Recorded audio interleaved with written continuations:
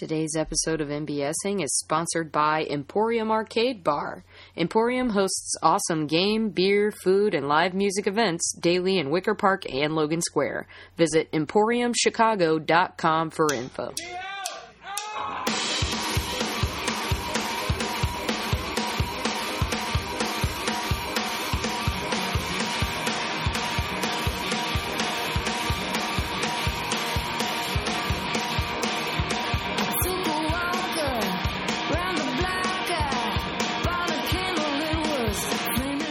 Hello, welcome to MBSing. I'm your host, Mary Beth Smith.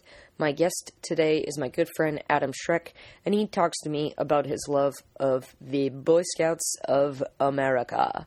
Adam is a literally card-carrying member of the Eagle Scouts, along with my older brother, so I was able to kind of use that insight to inform the way I enter the conversation. I also was a Girl Scout growing up, so we kind of compared notes on that and discussed how both organizations, especially the Girl Scouts, seem to be very gendered, just in terms of like activities and general camp mindsets. So that was a frustrating thing for me growing up. It seems like the Boy Scouts are kind of moving in the right direction of being a little more accepting as an organization, and we talked about that at the top, but we definitely don't skim over some of the foibles that people can have with the org, which I really appreciated about the conversation, but also how much, joy and camaraderie and experience and skill and confidence that Adam got out of becoming an Eagle Scout and spending his youth doing that. This was a total joy to record. It's worth mentioning that Adam is the fiancé of last week's guest, Caitlin Steffen, so that kind of closes the loop, so to speak, and I think they're a good little double feature, and I had an absolute great time with both of them, and spending some more time with them over the last couple weeks has been so much fun. They're such good people and so easy to talk to, and they both welcomed me into their home to record these eps. Also, in the interest of full disclosure, about an hour into this, my GarageBand crashed, and I had to recover the file, so thankfully I didn't lose it, but we did kind of have to reset and revamp back into some momentum towards the end, so we kind of changed gears a little in a very fun way. We talked a lot about performance and a show that Adam did at the Annoyance that I was an intern during, that I got to see a lot, and meet a lot of the guys in, called Tiny Fascists. So it was really cool to directly relate that experience with Adam and talk about how his Boy Scouting experience really, affected that and fed into that. Speaking of the Annoyance, you can see me in 2 different weekly shows there right now at 8 o'clock on Thursday nights. You can see Ask Your Doctor, Pharmaceutical Musical. I play a fun hippie doctor character, and I get to sing a song.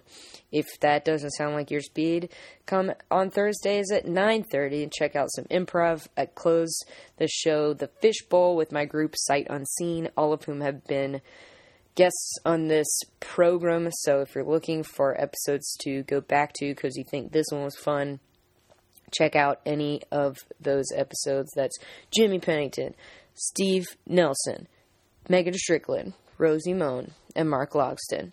They're all just banger eps, just like this one. One last thing, I'd love to ask everyone to support the other podcasts in the Chicago Podcast Co-op. One way you can do so is to go to Your Stories at the Chicago Design Museum this Saturday, January 23rd at 7 p.m. That's downtown at, I believe it's called Block 37. It's 108 State, and the lineup of speakers that night is so wonderful because Tanner Woodford of the Chicago Design Museum helped curate that list, and man, jazz singer, DePaul professors, Cards Against Humanity designer who I absolutely love named Amy Schwartz. Gonna be a good one, guys. Another show that I'd love for people to check out in the Chicago Podcast Co-op is Random Conversations with Elizabeth. I think she's just finding a lot of cool voices in this community that may not get recognized otherwise. And it's a great opportunity to learn and be entertained and live vicariously through the lives of those people. I think she does a wonderful job hosting. And if you listen to that or this or your stories or any of the other shows in the Chicago Podcast Co-op, share them with people, rate them on iTunes. It's the best way that we have to gain other listeners, and it's the best way that you can help local artists and performers is by championing the work of theirs that you like. You know, everybody knows that Marvel exists. Everybody knows that Star Wars exists. So maybe, you know, one day instead of posting about one of those, you post about this local podcast that you like. That's advice from Mark Coulomb that I remember on at least a weekly basis. So thank you so much for listening to this. I really appreciate it. And I know that you're going to enjoy the show with Adam Schreck. My guest today is Adam Schreck, and he's going to be talking to me about his love of Boy Scouting. Boy Scouting. The Boy Scouts of America. The BSA. The BSA. Yeah. Where would you say the origin of your love for the old BSA started? I mean, I guess it would say in my own, like, personal experience of Boy Scouting, which I guess even started in Cub Scouting, even though you do not have to be a Cub Scout to be a Boy Scout, which is a common misconception between the two. They are both run by the Boy Scouts of America. Okay. They are one that was going to be my next organization, but you don't have to have been a Cub Scout. So you can enter Boy Scouting in its lowest rank as a scout without ever having previously done Cub Scouting activities or earning anything. Because there's not really a lot to earn in terms of Cub Scouts other than a different patch and a different animal name associated to you. Weeblos. Yeah, Weeblos is the final. We Be Loyal Scouts, Weeblos. That's what it stands for? Now, I can't confirm that for sure, but that's like the, like... We Be Loyal Scouts is like, that's what they say it is. I don't know, because also some people say that Weeblos has some sort of Native American... Yeah, I think that's what I always assumed. Term, because, the two are sort of like... There's a weird crossover of Native American tradition with Boy Scouts in a somewhat problematic racist way. Yes, of course. More specifically than anything else, the Order of the Arrow, which is a secret society within Boy Scouts they have to be voted into, that above anything else is so like problematically a lot of Native Americans. Right. Let's just take everything we like about their culture and forget all of the bad stuff we did. Yikes.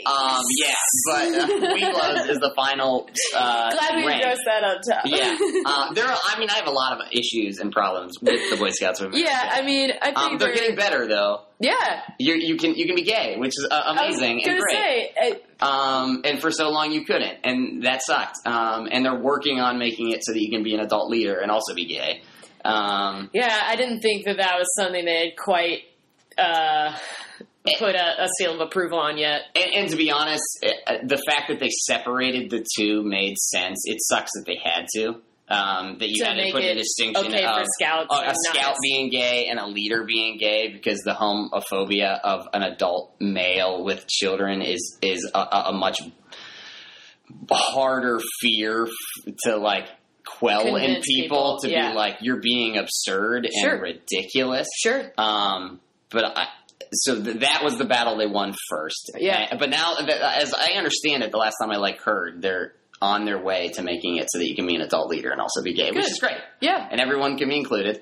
Yeah, good. The religious aspect of Boy Scouting is somewhat of an issue, because technically you do have to belong to some type of religion. Really? Also, because reverent is one of the 12 laws. Loyal, helpful, friendly, courteous, kind, obedient, cheerful, thrifty, brave, clean, and reverent. I knew you'd be able to rattle them off. Reverent is the 12 of it, and it does not matter what faith you adhere to, you just have to adhere to some particular faith. Religious faith. Which, I don't know specifically when this happened, but for a while there was issue in that, the origin of that is obviously a Christian faith. Then that obviously extended to Muslim and Judaism, whatever it may be. There was an issue I recall when I was a scout where they kicked 2 scouts out of their troop because they were practicing atheists. I was going to ask if like atheism or agnosticism was considered some sort of... No, which is an interesting argument into itself, that like the definition of religion is people adhering to a common belief or cause. So atheism is almost in itself a religion. Sure. But yeah, there's got to be a belief in like a higher power. Now, there's no test right. to go in that you have to be like, I believe in God. So right. if it never comes up, it never comes up. And I mean, but there's also, I would assume, you know, before every meal, I'm sure there was some sort of prayer. Not in ours. We never ever did anything with it other than we were affiliated with a church, which is so often sure. what most troops are. Yeah, I remember talking to you about that a little bit. So our troop was associated with St. Valentine's Church, which is also where I went to grade school. Which was Catholic? Catholic grade school, yeah. So 1st through 8th. Wow. So my meetings were in my school gym. So I spent a lot of time in that building. Yeah. So even after I had graduated and went to public high school, I was still going back to the gym. That's really funny. But I'm trying to think beyond that, any religious tendencies. Yeah, and I really can't think of any, which is so funny that like you got to be reverent. And then I remember at my brother's Eagle Scout ceremony, I believe I read a prayer, like a prayer for a Boy Scout or a prayer for an Eagle Scout or something like that. I'm fairly certain that was my contribution to his ceremony. Right, and we should say an Eagle Scout ceremony is like it's a big deal. It's like a big formal occasion for when you are finally like handed your Eagle Scout badge, and then afterwards tends to be like a weird, still sort of formal feeling party where there's like cake and you like, hang out. Super weird. I couldn't believe you order like special invitations and stuff like that. Like my brother had this whole kit for having his party. Right, and if yours were anything like ours, like state representatives would come to them, like members of the American Legion would come. So like I was. It was at the courthouse. Oh, ours was just in our Frawley Hall, which is just the cafeteria of St. Valentine's. Hilarious. Which is also where my parents' wedding reception was. Hilarious. Well before we ever went to that school. Yeah, I was going to say that would have been way before. My dad grew up in the town where the school was, but they belonged to a different Catholic parish, which was also there. But Frawley Hall just happened to be a big place that could fit people. So it was funny then to like. So they got married at a different church and then went to another church. Yes, to another church's reception. But that's where my Eagle Scout ceremony was. Mine, we broke tradition because we wanted ours to feel fun. Sure. We wanted, as much as it was good for an honor and a privilege to be receiving it, we also wanted it to feel like this was a really cool, fun thing we got to do. Sure. And it's a celebration of that as well. So I did that with my best friend. So we had a combined Eagle ceremony. Yeah, my brother's was just his own. Which is the norm. No one had ever done that, at least in our troop. But, like, every memory I have of Boy Scouting is, like, entwined with him. Aww. So we did it together. Yeah. And, like, they always did, like, a slideshow. Yeah. Of, like, him. And it's typically as told through, like, as you progress through the ranks. Right. Here he is earning his whatever badge as a Star Scout and that we're like whatever it may be. And we picked our own photos because we've always thought that, like, where did you find that photo? This is so impersonal and weird. Yeah. Because the guy who did it, who was our troop historian, was, like, responsible for it. And he was a wonderful guy whose son had been removed from the troop for a very long time, though. And was he did one it as of like those a dirty volunteer. Atheists? No. By removed, I mean that he had become, when you hit 18, he was far removed. You have to do out formal training to be a leader, and you're not technically allowed to be on trips unless you have that leader training. Right. Because you're no longer a scout. Right. And a lot of people don't do that. Yeah. Every now and then, within that, like, depending on when you turned 18, there was that grace period of, like, yeah, you can still come and hang out on the trips or whatever it may be. Right. But so, like, I don't have leader training, so I technically could not go on it. But just that, like, his son had Gun Eagle and become an adult and moved on. But he was still around But he didn't really know anything about us. Right. And, like, the facts would be wrong. Oh, when you're, like, talking about, like, no, that's not what that is. That's not even the camp we're at. None of that is right. The person you're referencing in the photo. So we would do a bunch. We would, like, make our own. But we got other awards and stuff at it, too, because representatives from different military organizations would come. Like I said, the American Legion, the Elks would maybe come. I'm fairly certain that Rick Santorum was at a couple of ours. Shut up. He was not at mine. That is so weird. So, yeah, what an awful man. Yeah, I was like, an awful that's man. horrifying. But, like, when you're, because I would have started going to them at, like, 11 or 12, watching the older scouts become Eagle. Yeah. Was like, wow, that guy seems cool and important. Yeah. Because at the time, because before he was a senator, I think he was a representative. Don't quote me on that. I have no idea of Rick Santorum's political career. Wrote it down because I'm just, like, curious to know what his political position was. I'm fairly certain that at earlier ones, he was there. So we're talking, like, around 2000? 2000. I got mine in 2005. Yeah. So, yeah. I was thinking of my brother, and he is 5 years older than me, so that's way before you. Yeah, so anywhere between, like, 97 to, like, 2005-ish. But, like, he was definitely not at mine. Right.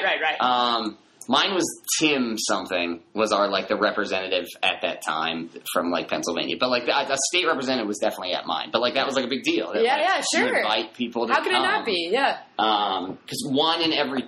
It's gone up. When I was doing it, I think it was 250. But, like, one in every 250 scouts becomes an Eagle Scout. Really? Yeah. I knew it was pretty rare for someone to, like, go through the whole program like that, or whatever you want to call it, all the ranks. Right.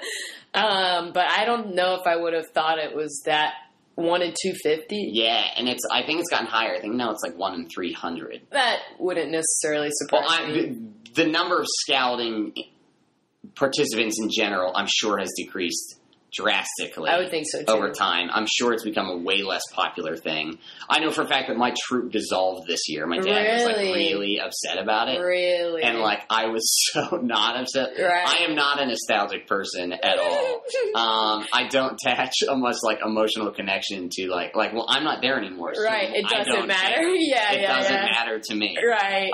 But I guess there is some sadness in knowing that, like, when I was going through, there were 50 of us or so, like a fairly large group of kids. And then when they dissolved, there was 4 of them. Yikes. So they got absorbed by a different troop. Right. Troop 4, which is funny because we would take kids from Troop 4 when I was going through because we were the cooler troop. Oh, that's hilarious. Because adult leaders have to be on campouts. For many legal reasons. Right. Because we're kids and we're playing with fire. And knives and hatchets and things like that. Yeah. But we were very insistent on that, like, they didn't do anything unless they had to. Right. So their job was pretty much to sit and it's like almost like a lifeguard. Right. You're just there if something goes terribly wrong. But like we would do everything. Wow. And we would go on like camporees or jamborees or all of the various troops from a district get together. So like we were part of the Conestoga district and the Greater Pittsburgh Council. So there are districts within a council. Okay. That then make up. I don't know if, and then there were state within that, and then from state national, part of like the BSA umbrella. Sure. But so the Conestoga district would have their camporees, which would be like a weekend where you would participate in like activities and games against each other. It was like a competition. Oh, that's cool. Which we were very proud of winning. Almost consistently across the board. Really? How many troops would be involved in those kind of things? Oh, like 20 or so. And you guys were... We were good. The tops. Yeah.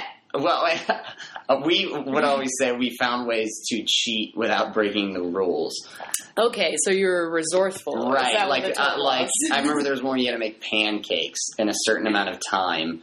But the rule was just that the batter had to disappear, not that you actually physically had to make pancakes, even though that was the ultimate goal. You just had to eat the contents of the bowl, so we would drink the batter. Gross. Or you had to get... Also, that is like... that is iffy. You know what I mean? Or there would be like a twine. That was the like shrug guy emoji. That's what Adam just did, the like guy with his arms out about that pancake competition. So he's still feeling pretty good about that victory. Or there would be like a twine tied between like two, like maybe like field posts or something, and it was like build a fire to burn the twine. And sure. The twine.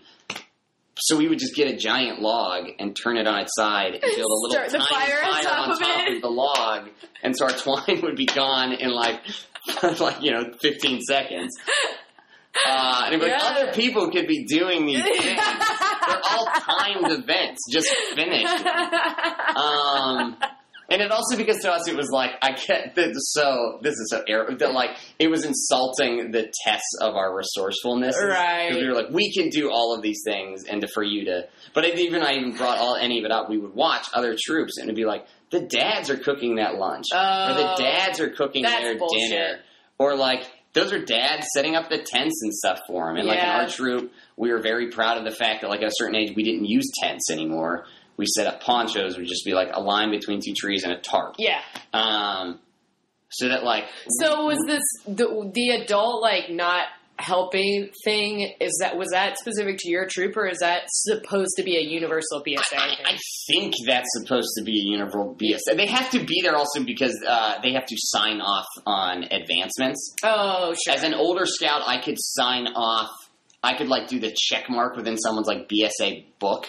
But then I couldn't actually like do the official signature on them. Right. So they had to be there maybe to like help and watch that. So there was, other than don't kill yourselves, there was reasons for them to be there. Because you're getting like fire building badges and like orienteering badges and shit like that. But we taught all of that. And even though when you would go to, every year we would go for a week, it was the only time we actually stayed in like canvas, like tents, almost like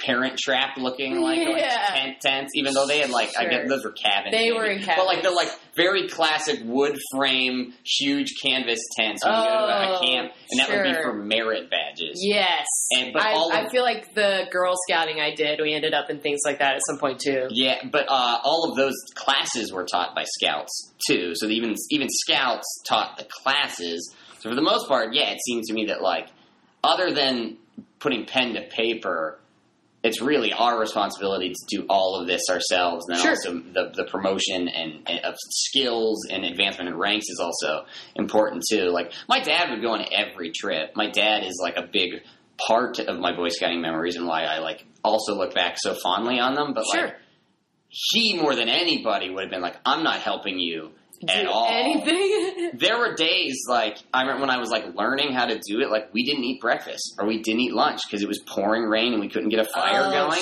Shit. And they probably could have helped, and they were like, no. That's, like, how, or, like, you mess up dinner or lunch. And you have to eat, like, burnt food or whatever it is. Right, that's what you're eating, and that's just, like, how it's going to be. And when you're 11, that sucks, and you hate that. Yeah, of course. But then you look back on it, and you're like, I'm so glad they did that. Right. And it's cool to be able to have those skills that are so... I was just about to ask how you felt like those still carried over. Not necessarily your day-to-day use of them in your life or anything, but do you feel like you would still be able to... When Greenco went to Alaska in... April, May of this past year. Mm-hmm. And when we were in Sitka, which is gorgeous and beautiful, if you're going to go to Alaska, I recommend, we did 5 cities in 10 days. So we did Sitka, Anchorage, Juneau, Kodiak, and Homer. Cool. Homer was very nice and pretty too. Homer was hippie Sitka. But Sitka was, also Sitka looks nothing like if you've seen that Ryan Reynolds, Sandra Bullock movie. I do know. Which I should. When I was on the ship, it played every day. I can like speak along with that movie. Yeah. Because I've seen it so many times. Yeah. But that's the town they're supposed to be in is Sitka, and that makes Sitka look like this gorgeous, quaint, perfect little town. And Sitka is very pretty, but Sitka is like a rough and like outdoor, gruff kind of town. So the only one of those I've been to is Juneau. And, which feels like a ship port, like a cruise ship port. And that's how I went there. I went on an Alaskan cruise, and we saw a lot of the, Glacier Bay and stuff like that, but that was, one of the only bigger cities we went into. But, yeah, I mean, it was just it was like if you stop off, somewhere with a cruise ship in the Caribbean, right. It feels like they're catering to you. And they're all fake. They're fake stores built by the cruise company to look like quaint little shops. So I didn't like Juneau. You get the glacier though. Yes, that's the thing to see in Juneau. Right. And for that reason, it was cool. Yeah. But otherwise, I don't have much to say about Juneau. Yeah. I also don't have much to say about Anchorage because Anchorage looks like Des Moines with mountains in the back. Really? And that's not to say shit on Des Moines, but it's one of those towns no one lives in the city center, and otherwise it's just sort of boring office buildings. Sure. But there happens to be a view in the background. But the surroundings are gorgeous. I loved Sitka because it felt like, the very, Twin Peaks sort of feel even though that's not Alaska. But you can get that feel of an outdoor wilderness, in Sitka we saw whales, we saw bears, we saw bald eagles eventually become pigeons. You just see them everywhere. You see them everywhere. That's the first awesome. 15 you see, you lose your mind over, and then you've seen your 1,000 bald eagles, and you're get out of here. Yeah, I've been to the Galapagos, and it's the same way.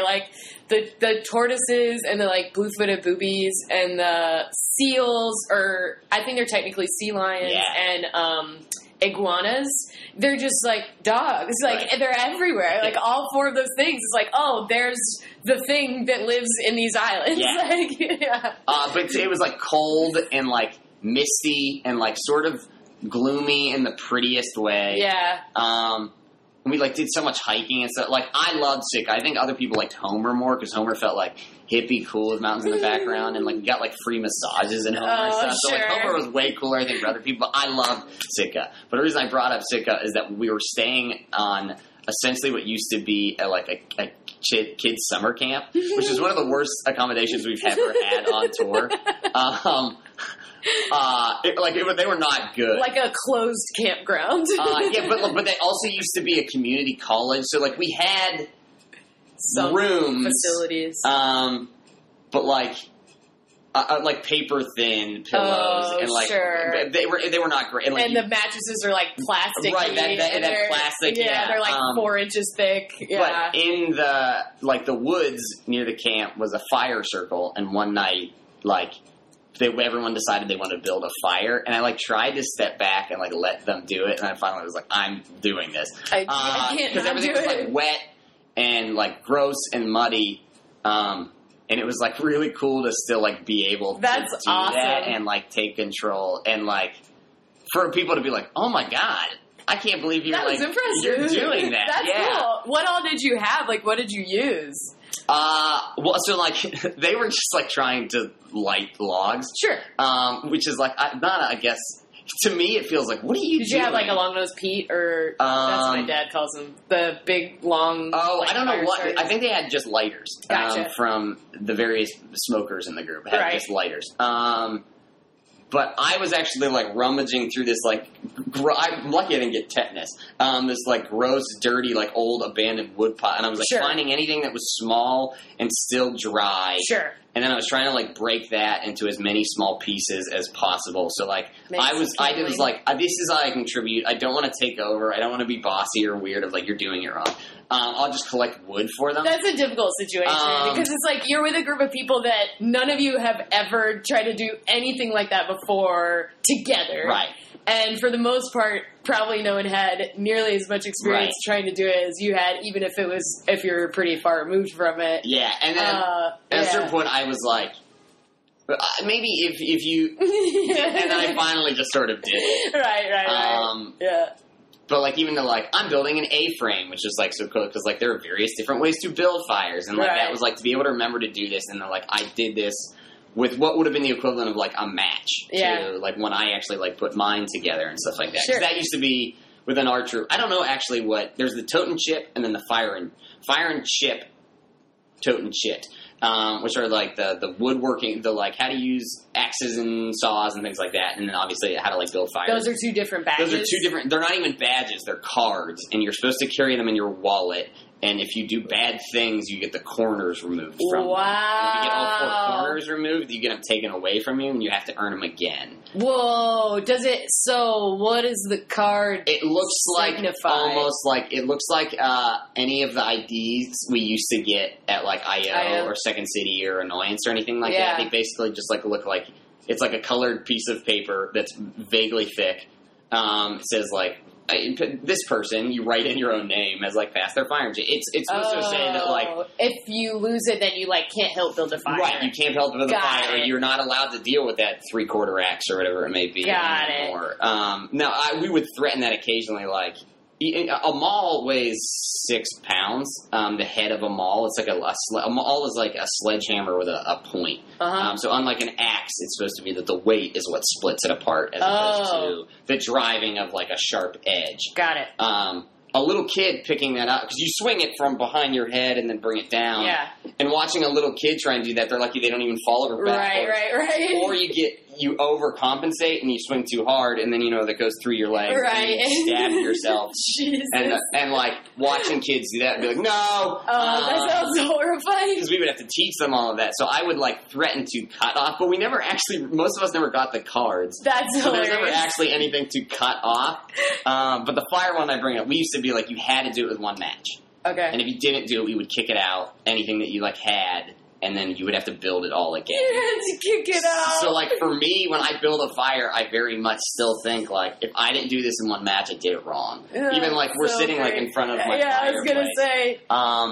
Which like I feel awful when wood's really expensive in Chicago. 2 years ago for our Christmas present, Caitlin's mom ordered us a bunch of actual like wood, which is amazing. We got to make a bunch of actual fires. But more often than not, I just buy like one of those like fireplace logs that you like.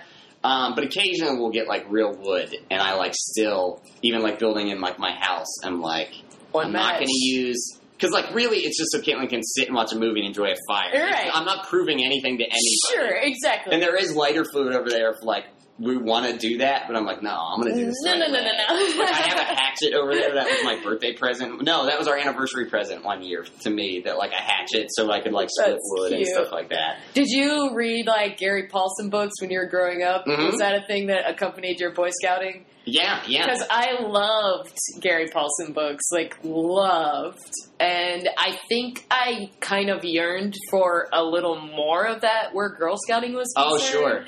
Because I certainly think that, like, and now looking back, and when I look at the comparison between the two as an adult, I'm kind of appalled. It sucks.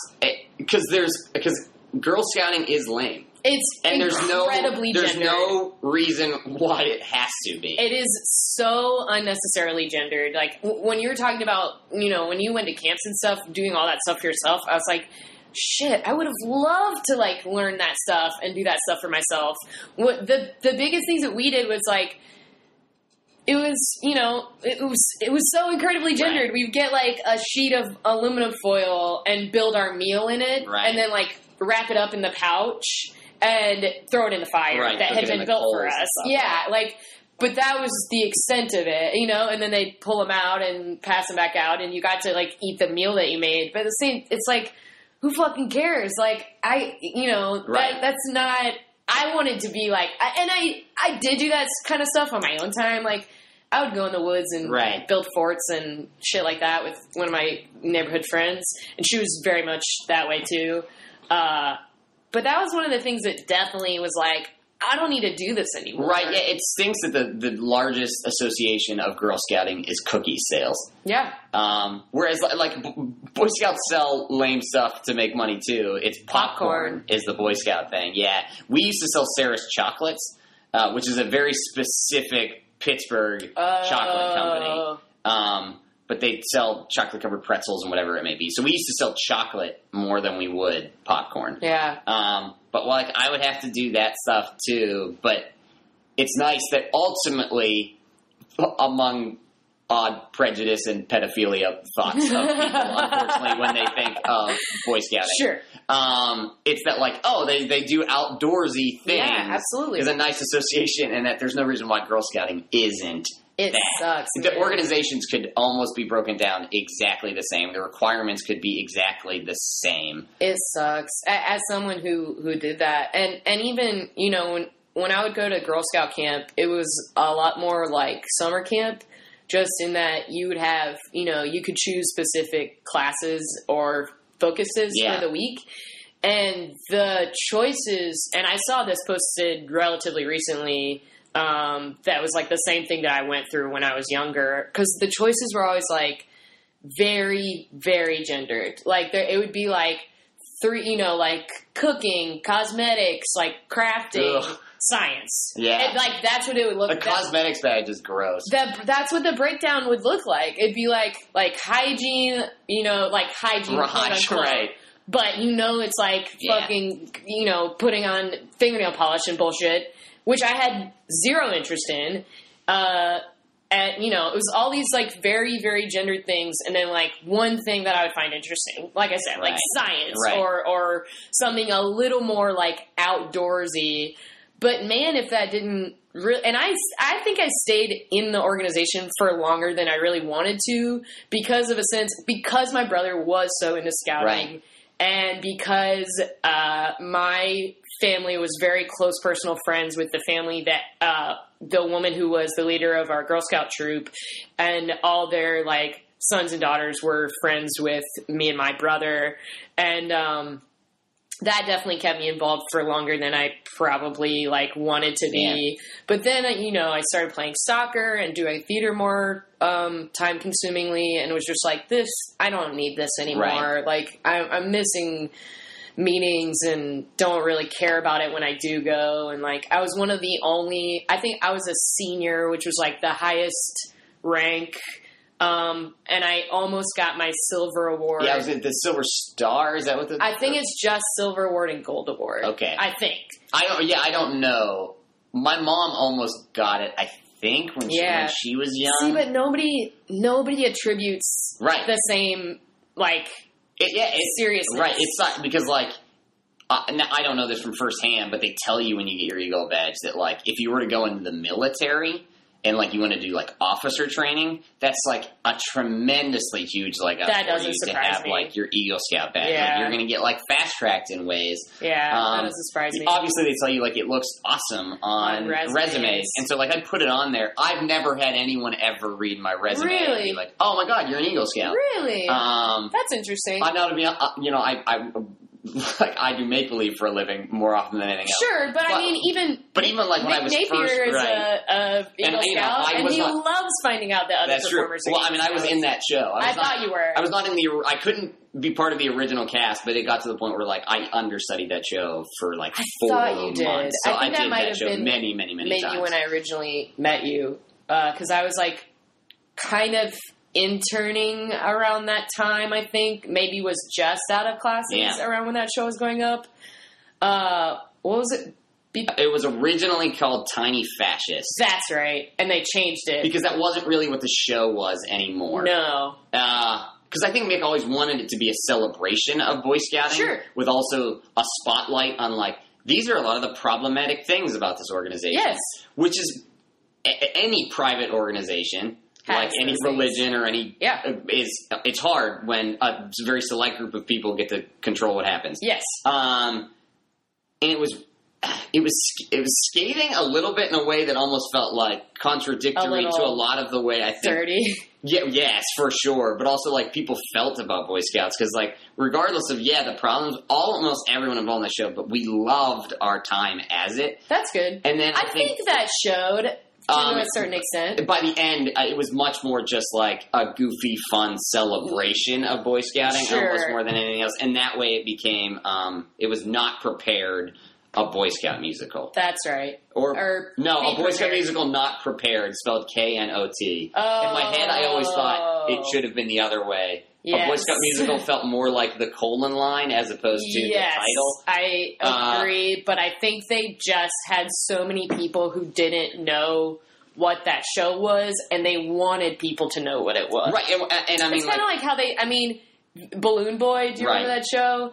It was transcribed from a show they'd done 20 years before that called Your Butt. Right. The show is called Your Butt. It had nothing to do with what the show was, so they changed it to Balloon Boy, which was mostly what that show was about. And knowing people who call into box offices and stuff, I'm sure most of the calls were, there's a Boy Scout musical, right? So let's call it. As someone who worked box office during that show, that's exactly how people asked about it. Or people would say, what's Tiny Fascist? Right. Or people would say, like... Or I had at least a couple of people call in because I think they advertised that if you're an Eagle Scout, you could get it free. I think that was the thing, yeah. Because we would always ask at the end of the show if anyone was. Right, I remember that. And I remember people calling and, like, I remember one guy in particular calling and, like, kind of talking my ear off about being an Eagle Scout. And I was like...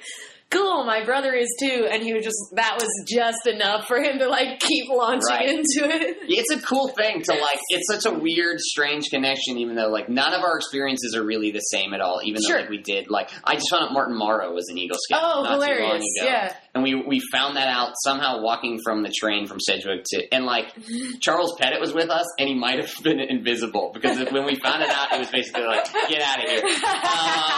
Because we were so amped to talk about the fact that, like, we were both Eagle Scouts, and that both of us carry our gold Eagle Scout card in our wallets. Adorable. Still. That's really sweet. I love that. Had been told, I wonder if my brother does. I should ask him. It had been told to me to do, other than the fact that, like, you're proud to do it, that had been told to me by my other best friends, who was also an Eagle Scout, we went through it all together. His older brother is an Eagle Scout, and it was recommended, keep it in your wallet, because if you ever get pulled over, a cop will see it. Oh, hilarious. And it'll help. And it did 1,000% for me. I got, and what I looked like when I got pulled over, absolutely should have got a ticket. For like a summer, it was supposed to be a landscaping job, but then ended up being that the company had been bought by, like, a water, like, no, like, people who do water damage and stuff for homes had bought it. So really all I did was dig holes. I was like Stanley Yelnats for the summer. And all I did was... That's a holes reference for anyone who lost that one. Dig holes. And, but, like, we would have to, like, chemicals would be weird, and we'd have those, like, really dumb-looking sunglasses that are, like, shatterproof and stuff. Oh, sure. So when I got pulled over, I was covered in black tar, which was this stuff that we'd have to rub on the foundation of a house that you would then put, like, this tarp on it, then you would fill with, like, gravel and then fill back in. But it was all for, like, waterproofing. Waterproofing. Proofing is the word I wanted for all of that time.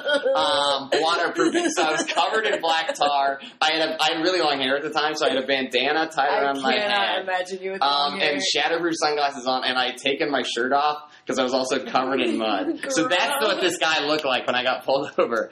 Like, you give that guy a little ticket. Hippie gets every ticket that you pull him over for. And I, like, pull out my wallet, and when I'm getting my driver's license out, he was like, "Oh, you're an Eagle Scout." And I was like, "Yeah." And was it, like, how prominently displayed did you have it? Was it, like, right behind your driver's license? Yeah, he's going to get his wallet. I do a trifold, because I like a trifold. Okay. And on trifold, the card thing is right up front. So it is pretty prominently You open my wallet, and it's the first thing you're looking at. Yeah. And so I was doing hilarious. this. Hilarious. Is that strategic? Put it there, absolutely. Because it was like if you ever get pulled over. That's what you were told, yeah. Even though, again, I'm also very proud of it. Sure. But, like, so I, like, straight up pointed it at him when I took my license out. And he was like, "You're an Eagle Scout." Yeah, you could not miss it. Like, it's just in a clear thing right next to his license. And he was like, I was like, "Yeah." And he was like, "Me too." And I was like, "Oh, that's so cool." We talked about our projects. Because that's the first thing you ask when you're an Eagle Scout. What was your Eagle Scout project? Right. It's the, like, final thing that culminates in what you do. Mm-hmm. And we, like, talked for a little bit, and he's like, "You know what? I'm going to give you a warning." Were you speeding? He says I ran a red, which I don't think I did. Wow. So I don't think that's true at all. But regardless, because he did not. He was perpendicular to me. And I like made a turn, and then he came up from another street and followed behind me. So he couldn't actually see the light that I was looking at. Right. I would contend if it did everything else, I absolutely went through it when it was yellow.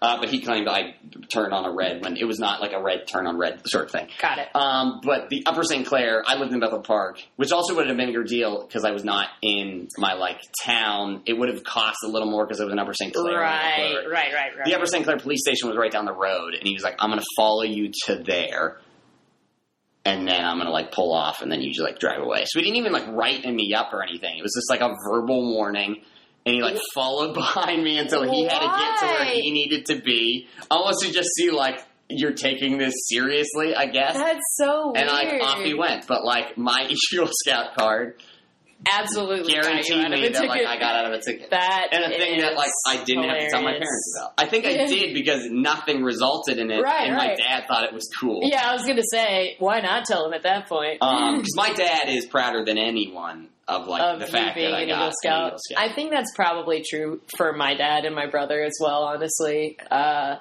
remember it being very, like, emotional when at my brother's Eagle Scout ceremony. But I also think it was because of his age. Like, I think he was 18 by the time he had a ceremony. So I think he had just graduated from high school. And he, like, finished up right as he was graduating. So I think there was definitely an added element of that. Right. Of, like, not only are you going through this big rite of passage as a quote-unquote man. Right. But also he was about to go off to school. It's just he and I and our family. Right. I would have been right there, too. It would have been like April or May of my senior year. Yeah. But like his parents get brought up at an Eagle ceremony, and the dad gets a tie pin, and the mom gets like a brooch.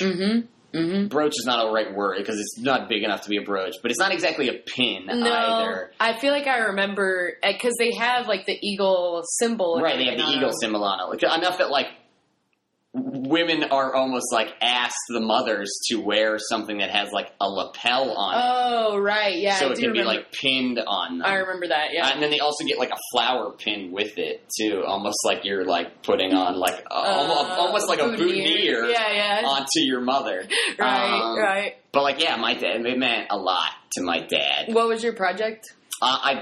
So my church had a life-size nativity scene. Actually, slightly larger than life. The tallest wise man was like 7'2". Wow.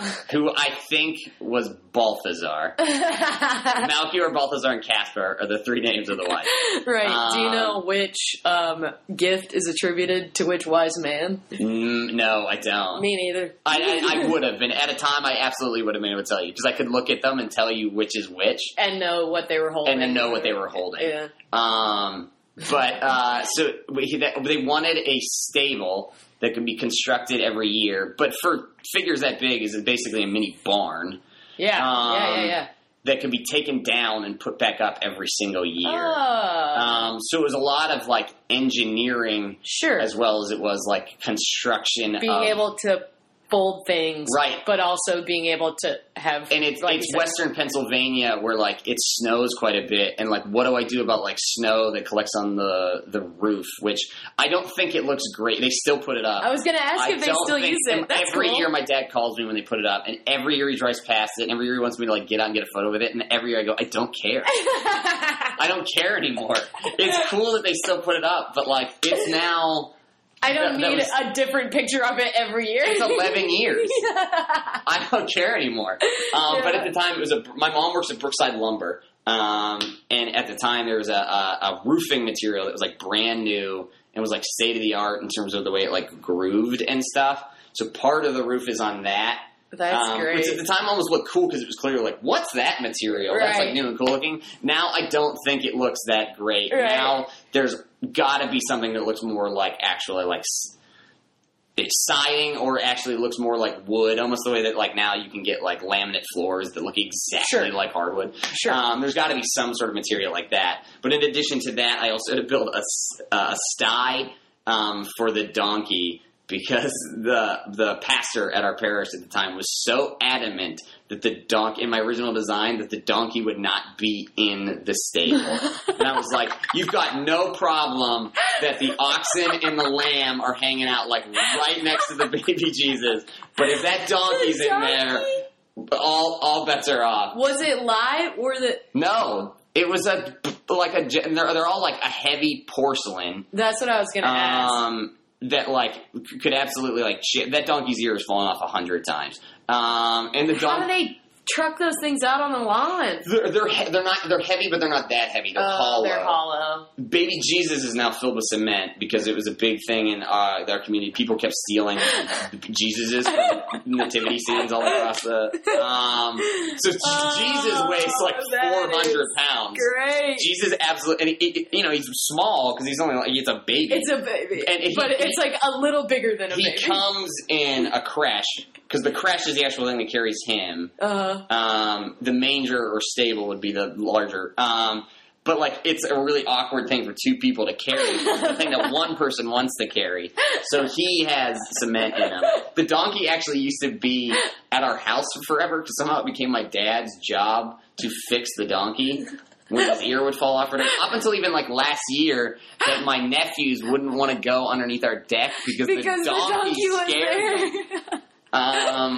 This is the first year. That is so absurd. My dad everything you just said is like such an absurd. But that's like the bureaucracy of Eagle projects is insane. Yeah, you said it has to go on. So you have to first you basically write a term paper on what you're going to do. I think that's what took my brother the longest. It takes forever. To do, yeah. Because you're also in high school. And I'm pleased to hear that your brother was like 18 when he got it. Yeah. In our troop, they didn't even let you. This was absolutely just our rule. You were not allowed to start working on it until you were 16. Oh, wow. To ensure that you were doing it. And that you were mature enough to be doing it. Because there would be like 15 or 14-year-olds who would get Eagle, and they'd look at him and go like, your dad did everything. Or your mom did everything. And it doesn't mean There's anything. no way you did any of this work. You didn't actually get anything out of that experience. Right. It's just a thing that someone earned for you. Right, because I remember being 14, and I realized like I'm only 18 now. But 14 and 18 are so the same way that like 22 to 18 and 25 to 22, you're a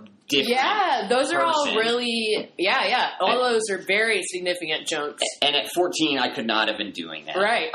But you're still 18, you're in high school. Like, I'm trying to get my like classwork done. Yeah. So I would finish classwork at like 9 or 10 at night, and then like it would be like another 2 hours of like writing this Eagle paper. Yeah.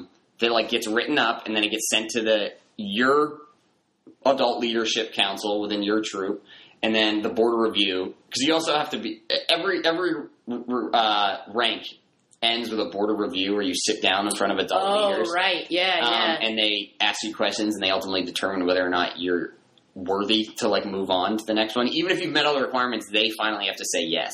Weird. It is weird. Did they ever deny people? Not me ever, but yes. People would be denied. And for just like crap reasons other than like, I don't want to give you life right now. Ultimately, I don't want to give you life right now because like, if you get life now, you're going to be life forever before you get Eagle. Eagle, yeah. And it might not look good on paper to see that you were life for so long. So like ultimately, like, maybe you're looking out for that person, but not really. Just like, give it to my them. Brother. I think I mentioned this to you that my brother was for like a year and a half. Oh, I was life for forever. Because it's the last thing, and before you finally get that. What's usually the like span of time between the ranks? How many ranks? You have to be star. So it's Scout, Tenderfoot, Second Class, First Class, Star, Life, Eagle. Okay. You have to be Star for 4 months before you can be Life. You have to be Life for 6 months before you can be Eagle. So a year and a half is not insane to think that. Also, just because like you can get through the other ones pretty quickly. Mm-hmm. I was probably Star for like 6 months just because like, I could go for Life, but like, what's the rush? Right. Knowing that like I'm gonna be, but then I was probably like Life for maybe a year or so. Yeah. But yeah, so you do that and you go through their board of review and then you go to the council board of review and then I think they ultimately do like it would be district and then council and then they say, yes, that's an approved Eagle project. Interesting. Those hours, fortunately, count towards, because you personally have to have 100 or 120 hours yourself dedicated to this, and then you need at least, I don't remember the exact numbers anymore. It's either 100 or 120 up for hours from other people towards your project too. I helped my brother. Which is, and it's hard to do. Also because, like, mine was complicated in its construction, but more so that I needed people to be watching to make sure we were doing it right. Like, I actually sat down with, like, an engineer and a carpenter to, like, make sure I was doing it right. But it ultimately wasn't, like, 20 people can't really be helping do this. Yeah. 6 is about the right number to make sure everybody is, like, measured. So I only... But for that many people to get that many hours combined. Right, so then it became things like 20 hours. Right, so then it had to be like, I landscaped the whole area where the whole thing did, almost to, like, get extra hours for people to be... And then I almost became, like, a foreman of my project. Interesting. To make sure that, like, other people were doing the work to, like... Because some of them are like I told you, we were talking about this previously before, our municipality decided that they wanted no dumping signs in front of all of our storm grates. And 2 different people that I knew got approved that as their eco project, which means their eco project literally consisted of, I would sit in the passenger seat or someone else, you would drive up to a storm grate, you would throw down a stencil, spray paint it, and move on. That is the biggest piece of bullshit I've ever heard. And how they got the hours, I do not know. Because they absolutely had a lie. It would have to be 200 hours of that. Right. And I mean, like, we'd be in a car for 4 maybe, but it would be like... You could do... There's no way there were enough places that you could do that. I had my 4 and you had your 4 because you were driving the car. That's only 8 hours. Right. And unless it took you 100 yourself to write this Right, that's what I was going to say. How much did you pad that essay? Right. It doesn't check out. But yeah, it would be... I'm sure they had to outline, like, the importance of no dumping in the storm drains or whatever. It became an ecological essay. Right. Yeah, because it was... Yeah, it's just like thinking back to how many dumb ego projects there were that I, like, helped with, and then how many, like, really cool ones also. Yeah. I always thought it was very cool. My brother's project was I don't know if it still exists, but while he was there, he established a yellow ribbon project at his high school. I'm not sure if he had been, like, personally affected by someone who had committed suicide, but I believe one of his, like, very close friends had. So it was a topic of importance to him. Right. And I'm sure it was, like, poignant and, I want to say easy, but that's the wrong word. But, like, to write about, something that he was passionate about. But I helped him physically make yellow ribbons to, like, pass around at school. And I know that was a big part of his, like, physical project was implementing it at the school, but I wasn't at the high school at the time, so I'm not even sure, like, what it looked like while he did it. But I thought that was it's really cool. In retrospect, I wish I could go back and do something that maybe I was more passionate about. Sure. But I also don't, at that time, I don't know what that would have been. Possibly would have been. That's, like, a really cool thing, and a thing that, like, 18-year-old Adam would have been like, oh, hell yeah, I'll help with that, for sure. Sure. But, like, I don't know. And also, I think it's interesting to me that I wonder if any pushback from the BSA of working with an already established organization. Oh, I don't know. If there was any challenge to that, because I know sometimes it would be like, I'll want to do something for the American Cancer Foundation. Well, that's a weird thing because that's their thing, and they don't like if, like, the BSA, like, dip their hands. So there's, like, interesting things. But at the same time, it's like, do you really want to discourage someone from helping such like good causes? But, like, so most of what I helped with are people who, like, did something for their church or a church in the community. Like, we cleaned up the entire basement and rec room. The guy who I actually did my ego ceremony with, John Hollis, he's ended up taking forever, though, because the glue that the tile... I remember we had to pick tile off the ground. We were, like, revamping the entire basement. We could not get the glue off the floor from the tile. That sounds like a nightmare. And that ended up taking, like, an additional, like, 50 hours. So he's had an insane number of hours to it. Which on paper seemed like, you'll get the hours. But this one's going to be pretty, like... very straightforward of, like, and, like, you can send a 16-year-old kid or a 15-year-old kid in here, like, this is what you're doing. Sure. You know how to clean stuff up. You know how to pick stuff up. You know how to wipe a wall. You know how to paint. Right. and it ended up being like that's so incredibly funny. tiresome. But like I think one of my other best friends, he fixed bikes. Oh that yeah, got sent to Africa. That's so cool. And I have no idea how he found out about that cause project. Yeah, because I had never heard of such a thing before. But that was another thing that, like, I had no idea to fix a bike. Yeah. Only, like, 2 people actually knew how to do the, like... So he couldn't exactly get lots of... Right, so at most it would be, like, 4 of us in his driveway, and I would clean bikes, and then I knew how to clean, a chain and put a chain back on, because that was, like, relatively easy enough. But, like, actually how to fix, like, brakes and stuff like that, like, I don't know. Yeah, I have a very basic working knowledge of all that stuff, just as someone who... has a bike and enjoys trying to figure things like that out. Being able to adjust my own brakes and stuff like that so I don't have to take it into a shop every time I need something. But as a, 16-year-old. Oh, yeah. Especially, for the most part, they were very simple bikes where, like, brakes you're talking, like, push back pedal. Not even necessarily even, like, handle brakes. Yeah. Certainly some of those... But, like, maybe you would encounter a couple bikes that had, like, speeds on them, actually. And in which case it was like, I don't even... Nobody can touch I don't even know what to do. Except maybe him, because he chose... And I don't even know if he knew how to actually do, like, anything to that degree. How did he get them there? I don't know. They all came on a truck one day and picked all of them up. Oh. So that where the truck went... I have no idea. And I don't know if he has any, like, documentation, because that would be a cool thing of, like, here's an African child or, like, an African woman riding a bike.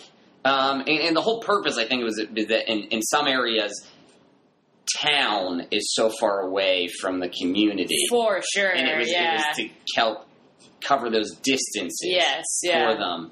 And make life simpler in that regard. Yeah. But it would be cool to have documentation of, like, here's someone on a bike that you fixed and sent over. But I don't know if he does. Mm-hmm. We don't not talk anymore, but, like, it's just it's not a thing that you would just, like... Certainly if I was going to talk to him about, like, I will be... The next time I talk to him will be like, hey, you're invited to my wedding. You're right, sure. It will not be like, what happened to those bikes?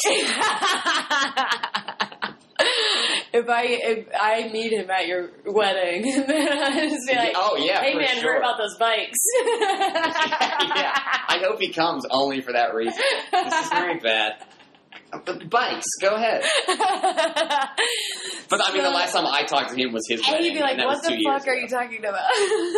Yeah, I don't remember what that is. Oh man, that is hilarious. What do you think? So we talked a decent amount about, like, working your way through the ranks. We talked a decent amount about, like, the camping aspect of it. What do you think were some of your favorite times, just, like, on a week-to-week basis, showing up to a meeting that you had for Boy Scouts? Sure. I mean, all my best friends were Boy Scouts. Adorable. And, like, there were, like, 6 of us, and almost all of us made Eagle. So, like, it was just, like... So, even, like, on the weekends or summers when you were, like, helping out other people's, like, Eagle projects... It was just hanging out with your friends. That's lots great. of times... by the time I got to be a junior, senior, I did have other, like, best friend, close friend groups who were not Eagle Scouts. And they would also be like, man, it's a Friday and Saturday night, and you're going to go off... It's snowing, and you're going to go to some campsite, and, like, you're missing out on stuff. Yeah, and be like, my brother definitely went through that, and I honestly think he probably caved to some of the pressure of that. He did marching band, so, like, any of the marching band stuff was definitely priority over any of the Boy Scout stuff. And yeah, it could be hard, for sure. I probably had to miss, but it only would have been one camp out a year. 'Cause we did, for sure, one camp out a month. If not 2 sometimes. Wow. For, like, a play weekend or something, maybe. But for the most part, it was like, yeah, I get it that we're missing out on some stuff, but, like, ultimately, they're most of the people I'd be hanging out with. Sure. And it's basically like being unaccompanied. Yeah. After, like, 11 o'clock, all the adults would go to bed, and then you're just, like, hanging out in the woods, having a good time. Right. With, like, your friends, and, like, it's like a sleepover once a month. Sure. 2 in a row, because it would be Friday night and Saturday night with, like, your best friends. And on a Tuesday night, not to love. Maybe you had homework and stuff, too, but for the most part, meetings were still just hanging out with your best friends.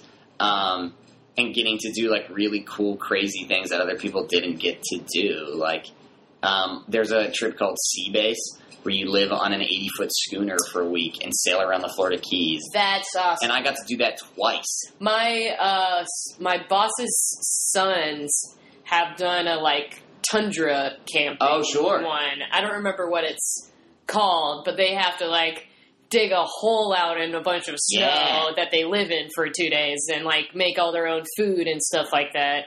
So I think it's, like, similar to what you're describing, but in a, like, frozen tundra. Yeah. Or we got to go up to, it's called Halliburton, and I have no connection with the awful company, in Canada. It's, like, real far north in Ontario.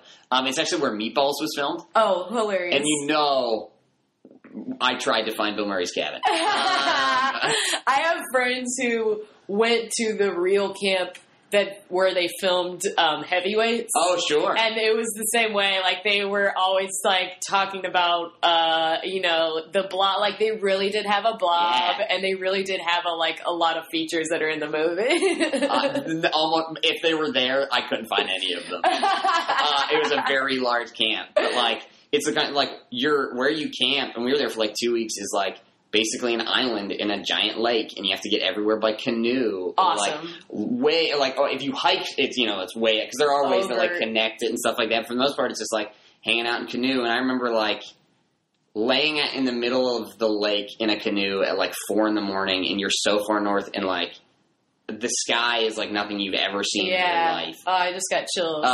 And, like, I'm not a person who's typically awed by nature, which is shitty because of scouting and things, like, I've got to see so much of it. Sure. But, like, that was you got bored by bald eagles. Yeah. I'm telling you, if you saw many of them, I did. I know that's more victim of, just how many there are. Right.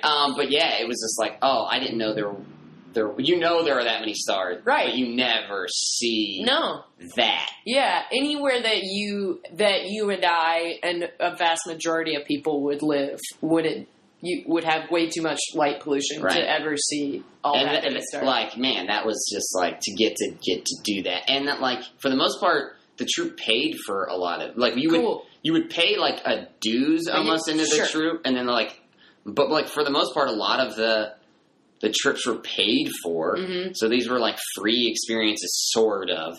Sea Base cost a lot of money. Right. And the fact that my parents were so generous to pay for it both times is insane and very nice. But my dad came both times, too. Nice. So, like, he got to do it, too. So then it's also, like, weird little, as much as my dad would try and hang back and let it be, but my friends loved my dad. My dad's a kind of scary guy. My dad's an unbelievably nice guy, but he's kind of a scary guy. My dad's sense of humor is yelling and screaming at you. Yikes. Like, it took a really long time. I'll say until I was, like, 16 before I could figure out, like, is my dad goofing around with me right now? Wow. Or is he actually screaming at me? Weird. Because I don't know the difference sometimes. Not a violent man. Right, sure. But, like, a scary, loud, angry man. Wow. Has, like, a temper to him. And so it always, but, like, the younger scouts and they loved my dad. So he would ultimately end up being involved somehow, just because, like, it was like something like everybody would want to, or like an 11-year-old kid pees his, like, pants or something. They go tell my dad, which is insane to me. Like, of all the people to tell him, you went to my dad, which is like, well, at 11 I would have been doing that too, but I don't have a lot of options. Yeah. It's the guy who lives in my house. Right. But somehow my dad became like the cool, relatable, or the one they all wanted to wrestle and fight. Was my dad, the fun dad. So like he would be on those trips too. So also they were like vacations with my dad. Sure, like a very specific thing that like I got to do with my dad. Yeah. Now I'm the only boy. So in general, I think you have one sister. I have two sisters. I have an older sister and a younger sister, and I'm the middle. I had a relationship with my dad already for that regard that I didn't. I think it was also really cool for him to see something I was really good at. Interesting. I was good at scouts. Being a scout. I was the youngest senior patrol leader our troop ever had. Ooh. Which is like the leadership skills I got out of Boy Scouting is like amazing. I'm forever grateful for those. Yeah. Senior patrol leader is the scout who's in charge of the entire troop. And I was senior patrol leader at 13 or maybe 14. Whoa! Because there's such a big gap of people ahead of us. Yeah. Which means all of a sudden I'm in charge of like my best friends what to do. Yeah. Which is like a hard thing. Yeah. They don't want to listen to you. No. But so it's like being a prefect. Right. Yeah. And then I was done.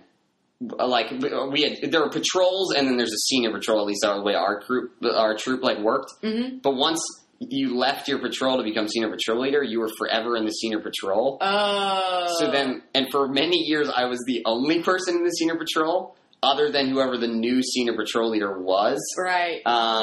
So then, like, I was then, like, removed from the, like, younger scouts, and I basically became, like, an adult leader, kind of, at, like, 14, and then, like, 15. See, my last, like, couple years of scouts were basically just, like, I was if you needed like requirements. Like a counselor in training. Yeah, I became the guy you go, like, I need this or whatever. Like, my job was just walk around on, like, campouts and be like, what kids need second class? What kids need first class? Hilarious. I was, like, that guy. Interesting. And then I was the fire and cook guy. Nice. Those are my jobs. Which, like, I loved doing. You meant you had to wake up first because you had to get the fire going. Right. But if you cooked, it meant you did not have to clean. And you did not have to collect wood or split wood, which were, like, the, heavily physical things. Yeah, I was going to say. And I was like, no, I'm cool with that. So I would, I'd build the fire and I'd cook, which made it look like I was doing a lot of work. But to me, cooking was fun. Yeah, I was going to say, who doesn't like... I think that the best, pairings of people are when one person likes cooking and one person doesn't mind washing dishes. Right. Because there are people of that ilk. I am not one of them. I would much rather just, cook everything and have someone else do the dishes. Cleaning. Yeah. And it was, we had 3 bins when we would clean. It would be soap, rinse, and then bleach. Yeah. Yeah. And, God, you get bleach everywhere. And they were our camping clothes, so it didn't matter. But I would always still be frustrated. It was like, yeah, I realized I only wear this camping, and I can only wear camping because it smells like shit. Because everything permanently smells like fire. Yeah. Which is the thing, too, because I had really long hair at the time. So, even for a week, my hair just smelled like fire. You also, a night before, maybe, so a Saturday into a Sunday, you let the fire die down a bit, but you just put a big log on it. So on Sunday, hopefully you can breathe the fire back to life. You don't even need to start again. Mm-hmm. That means you're, in the coals and you're basically doing a push-up on the ground. So I'd, get into, so I, reeked of fire, I'm sure. But it would still be I just ruined this sweatshirt. There's no bleach all over it. So I also, hated doing the dishes because bleach would get everywhere. Yeah. And I absolutely, one of the hardest things for me when I first went to the Boy Scouts absolutely was the fact that, things get so dirty. and for something, I couldn't get my mom out of my head of being I have mud everywhere. No. To the point of, to the point of, when I laughed through it, it'd be someone has to go lay down in that mud puddle? Okay. That's probably a good thing. Yeah, I was awful at sports. I was awful. Hilarious. I entered high school under 5 feet. So I was so small. Oh, little baby Adam. I was so small.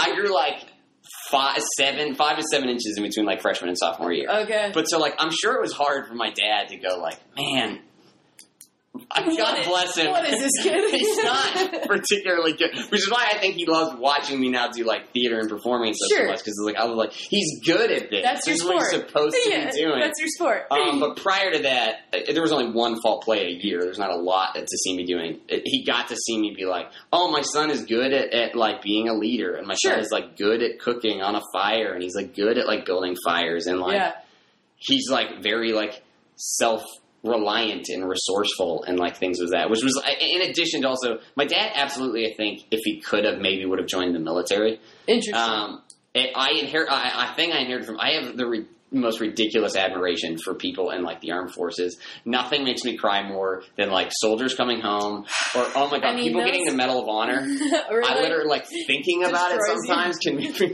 weep like a baby. I'm like that. Jesse Stegner and I have taken to if we're ever in airports, and we just see the APO area of an airport, I can start crying, or USO, excuse me. I can start crying just seeing that. Yeah. And seeing people just waiting for people anxiously and excitedly, tears will just start running down my face. Right. And she's the same way. So we both And sometimes I've not because it's almost more weird or anything. I have to hold back. I want to say I thank you thank you to any military person I see, to the point of, like, saluting was such a thing in Boy Scouts. I want to, like, salute them. But, also, like, that would imply that maybe, like, I was also, and, like, I'm not. I don't know. Yeah. I'm just some dumb kid who, pretends. I've been doing contracting work for Cards Against Humanity for the holidays, and one of the things that they do is anyone who is a deployed service member, they'll send them a free copy of the game. So anytime I respond, we have, like, not a strict, like, guideline, but, like, a pretty detailed, list of things. Like, this is how we write salutations, like, for their voice, quote unquote.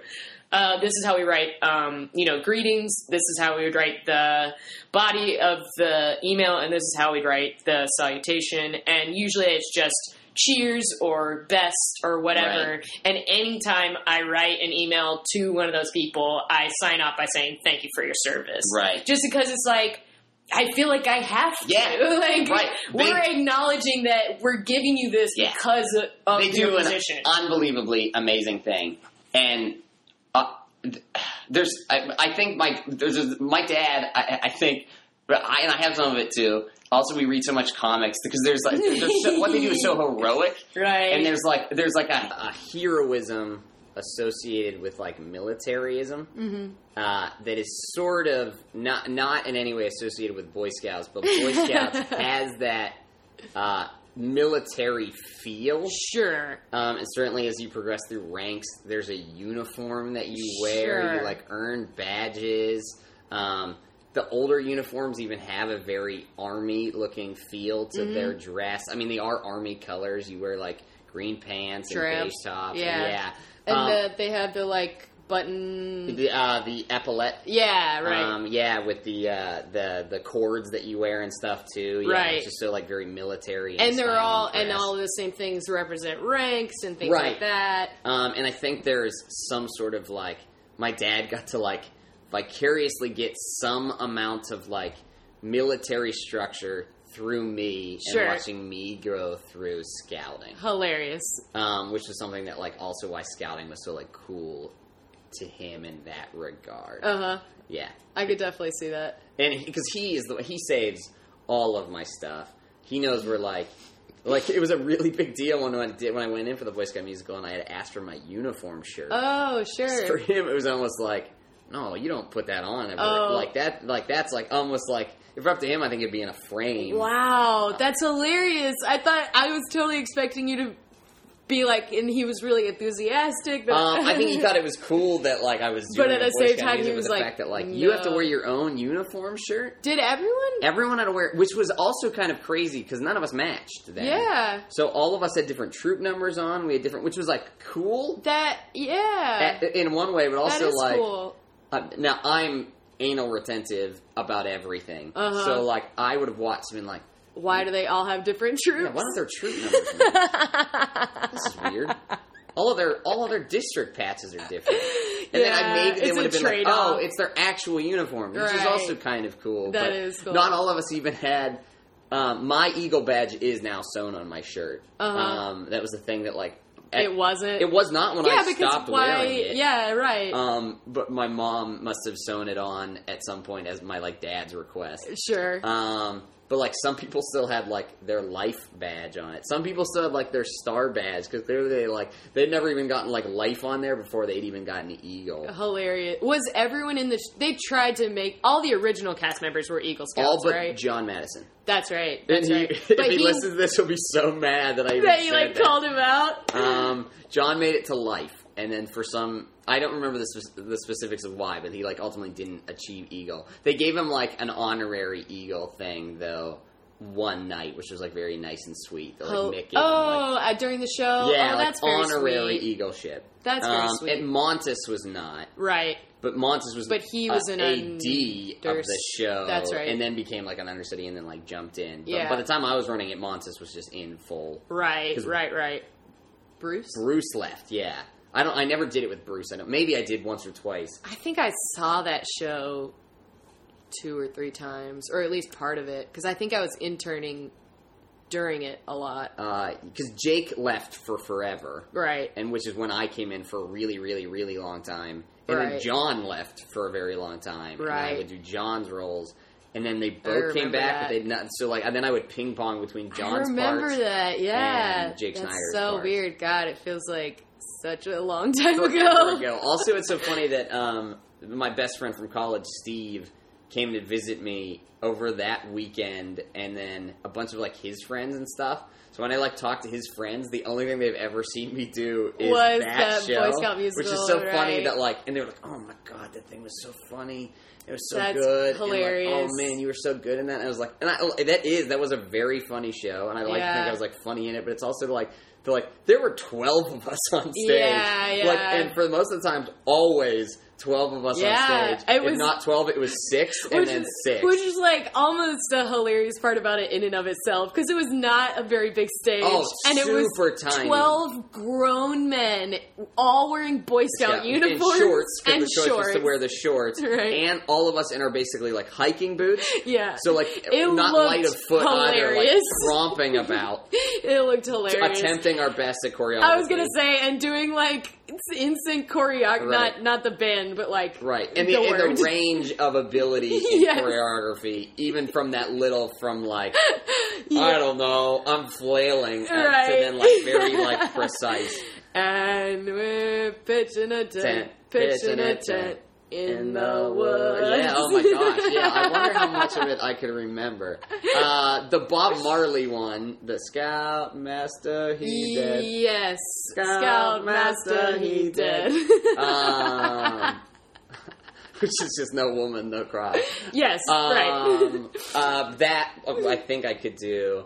Jake's ones, I think I remember more than John. Because John did not have a solo. Oh, okay. I don't remember as much. Because that was like, that song was like Jake's song. And then he also had the Scoutmaster he did. Yeah, and then he also had the Scoutmaster duet. That's right. That's right. Too. And the other Scoutmaster, Matt Ulrich? It was Matt Ulrich and it was Kellen. Right, that's right. Because I think I saw both of them do it at one point or another. Yeah. Matt was the red and Kellen was the yellow. Was the distinction between the two troops. I'm sure they had numbers that were bandanas and stuff. Our neckerchiefs. That's right. Yeah. or would be the correct word for them. And how they tied them was so different than how we had tied them. We would do a tight wrap. With ours, so that it fell in a perfect, almost like bolo sort of thing, as opposed to they let theirs hang out very much like you tied a bandana around your neck sort of thing. Right. Yeah. I feel like that I vaguely remember all those little details and stuff. Because, one of the troops got to this camp on a plane, and one went via a different... Yes. Yeah. Well, the car troop was attempting to save the troop whose plane went down. Right. That's right. And everyone died. Literally, I do remember everyone that. Everyone died. Classic. That's a classic annoyance ending. It really is. I was the only original musical that's not true. The only original musical that I was a part of creating, I should say, that I was in there, everyone except for my love interest in the show died. My character died, and the last visual of the show was him holding me and crying. It was Charlie Carroll. Oh yeah. I saw that show. Yes, that's man. What a classic annoyance ending. Yeah, and it was a show that didn't really lend itself to everyone dying. But at some point, just because you're in that building, you go, so I guess everyone should die. Yeah, man. I mean, that show was rough from start to finish, but the roughest part was the ending. The first preview, we did not have an ending. That is not an exaggeration. We just did not have one. And then Paul and I think maybe Jimmy, someone else in the cast, were all right, we have this banger idea, and Duke was I don't think that's gonna work. And then we ended up basically compromising between what Duke wanted it to be and what they wanted it to be. So no one was happy. And no one was alive. And no one was alive except for Cece. That's so funny. That was the first musical I'd ever done. Ever. Really? I had never I had no aversion to singing. I think I sing fine. Especially for my job of singing comedy songs. Yes. Where you don't have to be great. Yes. But even within the context of the people I work with, it was I have an alright voice. So it was never like an embarrassment thing, but I never like in high school would try out for a musical because it was like, no, they get to people who can really sing. Sure. And that's not me, so why do would that? I do that? And then in college, I tried out for my like senior year to be like, I should do a musical. And I like got a callback, and they made us sight read. Yikes! And it was a disaster. Sight reading is so hard. Which I don't think many of the people there could even do it. I think they knew the song, the piece. It was some old Hammerstein piece that like we got handed about like a drinking. It was like a drinking song thing, and I was like, I just didn't know where I didn't know if I was a tenor. Which, speaking voice, absolutely I'm a tenor. Sure. Which I've since learned I'm also a singing tenor. I'm like a lower tenor, but like absolutely I'm a tenor. Sure. But, you know, when you don't know how to sing, you sing lower because that feels more comfortable. Yes, of course.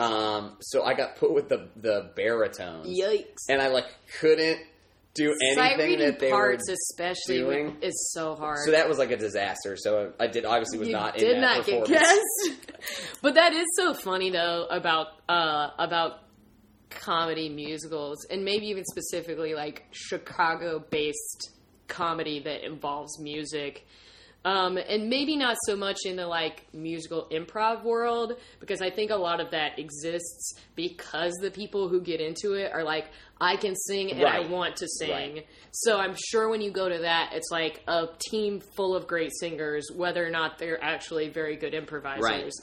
But I've seen plenty of shows, and I think a lot of people who do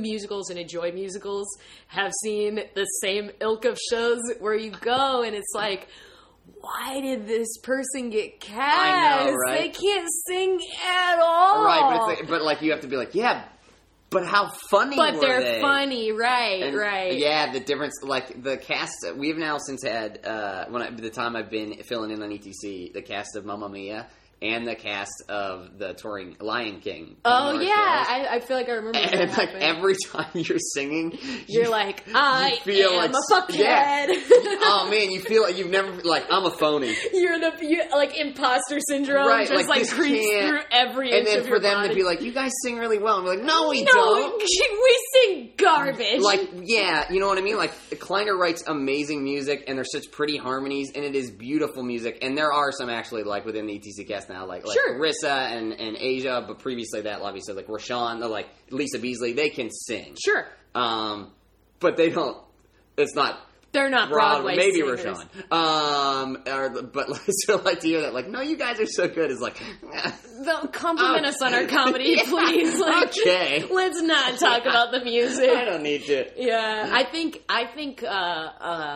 people are, it's weird because people are often surprised when someone who does, at least in my experience. Oh, for sure. People are often surprised when someone can sing really well. Well, it's like with the Pixie Dream Girl musical. Yeah, yeah. I had known that Amber Grencher. Yeah, God. Well, like, had done musicals in high school. She was so good in that show. But like, oh my God. It was amazing. Her voice is insane. Yeah, because it's a comedy show. I remember, like, I didn't even know her very well, and I, like, gushed at her after that show.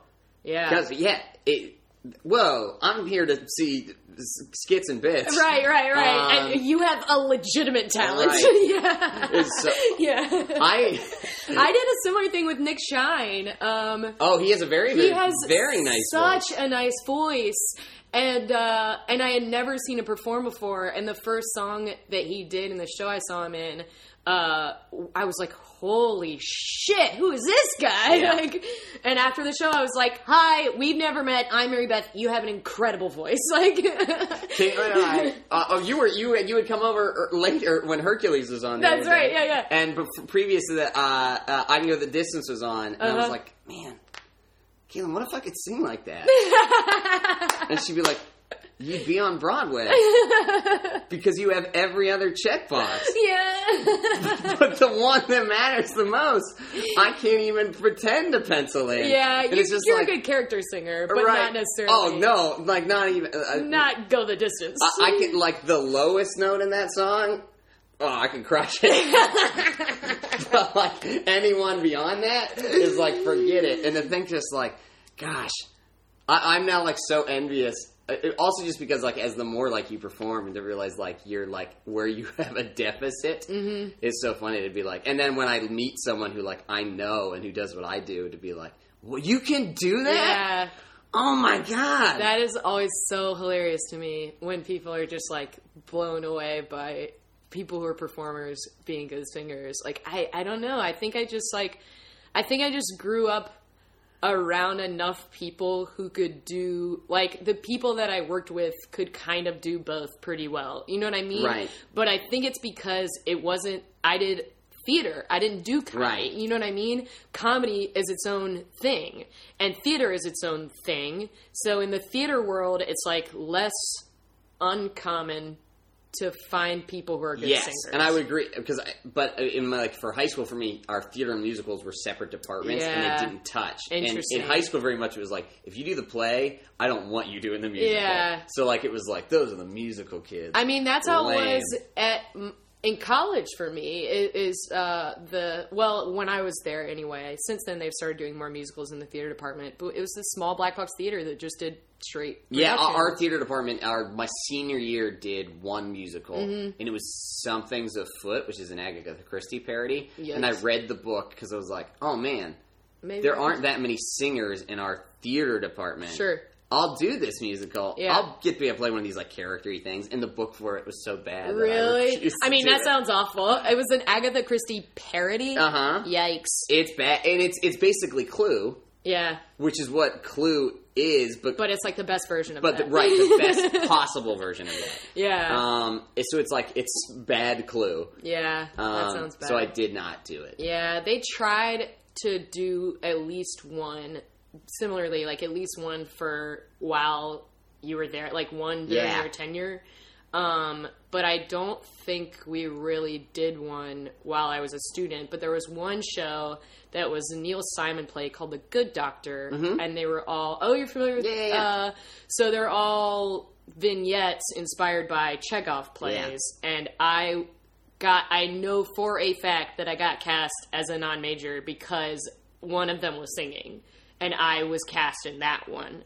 I was told that was the kid. So funny. Like the director was like, "Can you audition for this role for me?" And like no one else could sing well enough in the department.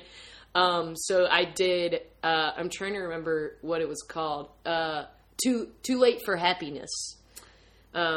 I know it, but I'm not like that. But I was just trying to remember but the song itself was called Too Late for Happiness, and it was these two old people singing about how they shouldn't get together because it was too late for them to be happy. It was really sad. But it was a really beautiful song, and I got to sing it with a really good friend of mine, and it was a blast, and like, that was I believe, the sum total of any singing that I did on stage while I was in college. Right. But I did a lot of acting.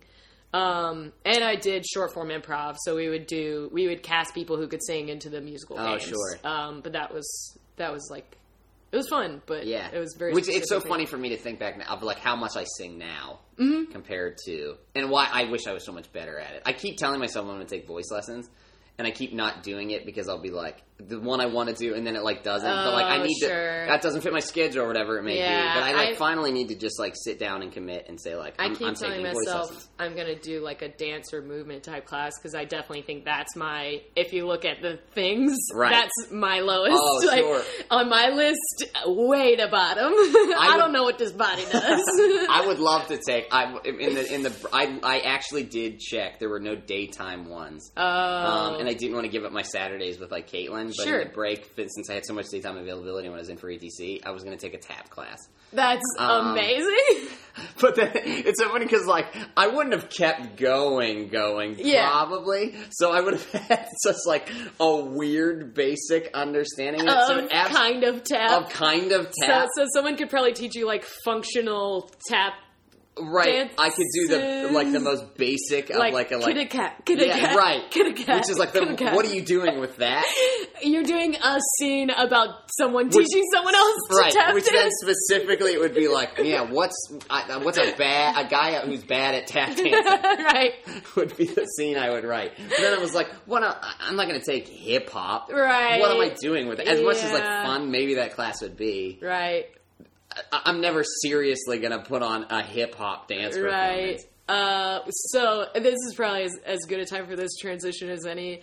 What are ways that you felt like, that you feel like your life has been, overall affected by your participation in and your love of the Boy Scouts? And probably speak to first, what are ways that creatively you've been really influenced and sure, affected by that? To the first, absolutely. Like, I am a far more confident human being because of Boy Scouting. Cool. That was a thing for me that, like I said, like previously, I was good at, which I think is like really important for a young person to have. Whatever that is, find a thing you're good at, yes, and do it. Yes. Even if that's like not a thing, like no one becomes a professional Boy Scout. Sure, right. Or if there are those people, I don't want to know them. Yeah, I was gonna say that sounds bad. No one should become that. That's like Bear Grylls or something like that. But it was like, it was so nice to have a sense of like, these are skills that I have and like I can utilize them, and that makes me feel like good about myself. And even like the leadership like tasks and responsibilities I was put with, like, absolutely did a lot for me, I think, in college and even later in high school, of like, someone has to step up to the plate and be in charge here. And even if it applied to like a theater group or whatever it may be, I felt like I can do that. Or Denison did not have a sketch group previously to me being there, and it was like scary to think like, I'm gonna, like, if I start it, I'm gonna have to be in charge of it. Yeah, of course. And everyone's gonna be looking to me, and it's not like I'm any comedic expert, but it was enough that like, but you've led stuff before, and you can That's cool. You can do that. That'll really be cool. Okay. What a specific confidence. Yeah, you know right. What I mean? Yeah, to know that like you can diplomatically get people to accomplish something. Mm-hmm. And like you've been tested as like well as you're going to be when you have to tell your best friend to like go pick that thing up. And right. They'll be like, fuck off. Right. You're my friend. Yeah. Who on Friday nights I punch a lot. Like, yeah. I'm not going to go pick that thing up. Just because you told me to. Because you told me to, because you have some badge on that or says like, so. if anything, they would be less likely to right. do it because you told them to. So like, yeah, that was like really helpful. I don't know, like, if any, like, I mean, just, like, the most basic of life skills, like, everything I know how to cook, I learned in Boy Scouting. Adorable. And to the point that, like, I would, like, cook at home and be like, God, what temperature is fire? Because I wouldn't know. Like, I know how to make lasagna, but it would be like, fire? Mom, what do you cook a lasagna at?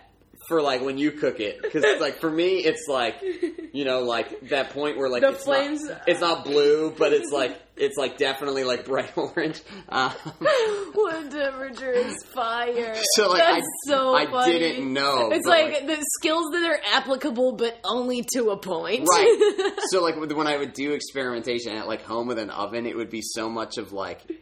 What my mom would hate. Everything smells like gas because I'm opening the oven up constantly and being like. Yeah, this feels right. This is about what it feels like when your hand is above a fire.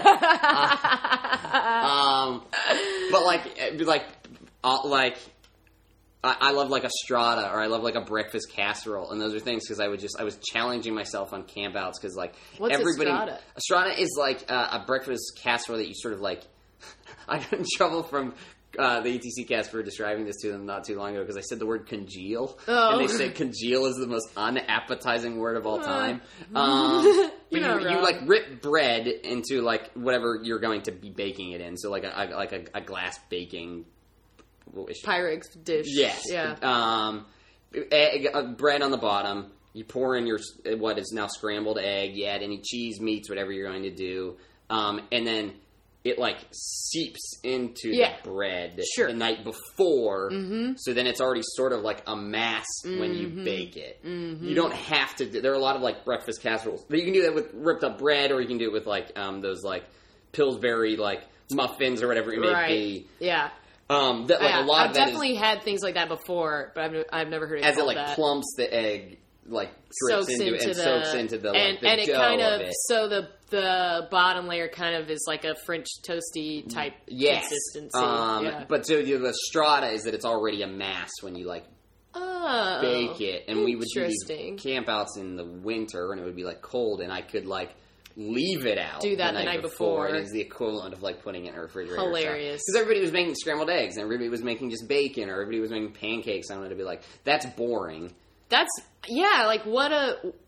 things like that are so easy, and they feed so many people. Right. How can I challenge myself? That's cool. And if I fail, we have a bad breakfast. Yeah. Who cares? Right. Which I guess, at first when you said the creative aspect, I was like, I don't know. But then I guess, like, that's answering the question. That's cool. Like, it was a place for me to try stuff without any risk of, like, Adam attempted to make, like, orange chicken on a campout. Right. It didn't go so well.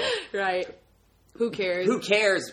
Because he tried to make orange chicken on a campout. Over a fire. Right, which is, like, you're not really supposed to do that. Right. So, like, kudos to him for trying that. That's great. And at the very least, we still have, like, the rolls to eat or whatever it may be. Or we were going to make cobbler for dessert. We have the cobbler. Mm-hmm. We're not going to go hungry. We're home on Sunday. Who cares? Whatever it may be. It's not like you're actually trying to survive in the woods. Right. We're gone for 3 days. Right. Bear Grylls is not making lasagna. Bear Grylls is drinking pee out of a rattlesnake. And I know those skills sort of too, which are like nice and cool to have. Right. But it was. I guess it was like like a test and experimentation and things like that. That's great. That's a great answer. And I was. Along with the other guy who actually did all the plays and stuff, we were like the goofy, fun ones, and we were very much like the ones like... I think my brother served that role in his troupe as well. Putting on performances and stuff around the campfire. I was going to ask about that earlier. But not like... There were, in Camporees and stuff, you would actually have to do skits and things like that, and certainly that was always our job. But I mean even more like just the immediate group of the 7 of us around the fire. You guys were the entertainment, right? Quote, someone would bring a guitar, and we would like. I guess that would have been before I even realizing like we're doing musical improv. Improvising. We were improvising songs. He would play the guitar, and we would write dumb songs. That's whatever awesome. Yeah, So that doesn't surprise me to hear it all, and I'm glad that we talked about that. Yeah, I figured that was probably an element of your experience. Yeah, for sure. And I guess to an extent, like, I didn't do enough theatrical experiences to, like, I would have been experimenting with, like, character work and stuff like that, or, like, the things that, like, come so naturally when you start doing, like, improv and, like, so much of it. But, like, I guess they would have been, like, here's a goofy voice, or telling a story around the campfire, like, this person, or, like, doing imitations or impressions. You're just naturally funny. Yes. Which is different. And even more so, there's something about, like, sitting around when there is no radio and there's no television or whatever, like... And finding ways. Our entertainment is specifically each other, and storytelling specifically is the mode in which we're going to communicate. Very cool. That, like, I guess there was the performative aspect of that. Yeah. Awesome. Yeah. I love that. Thank you so much. Thank you. It was a pleasure talking to you. Yeah, this has been a total joy. Adam, I love you, and I mean that. I love you, too. I mean that.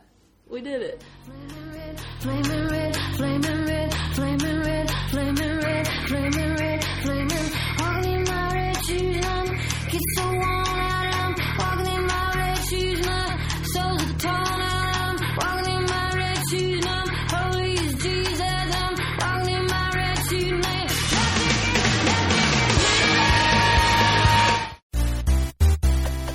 This has been a Nerdologues production. For more on the Nerdologues and our shows, please go to www.nerdologues.com.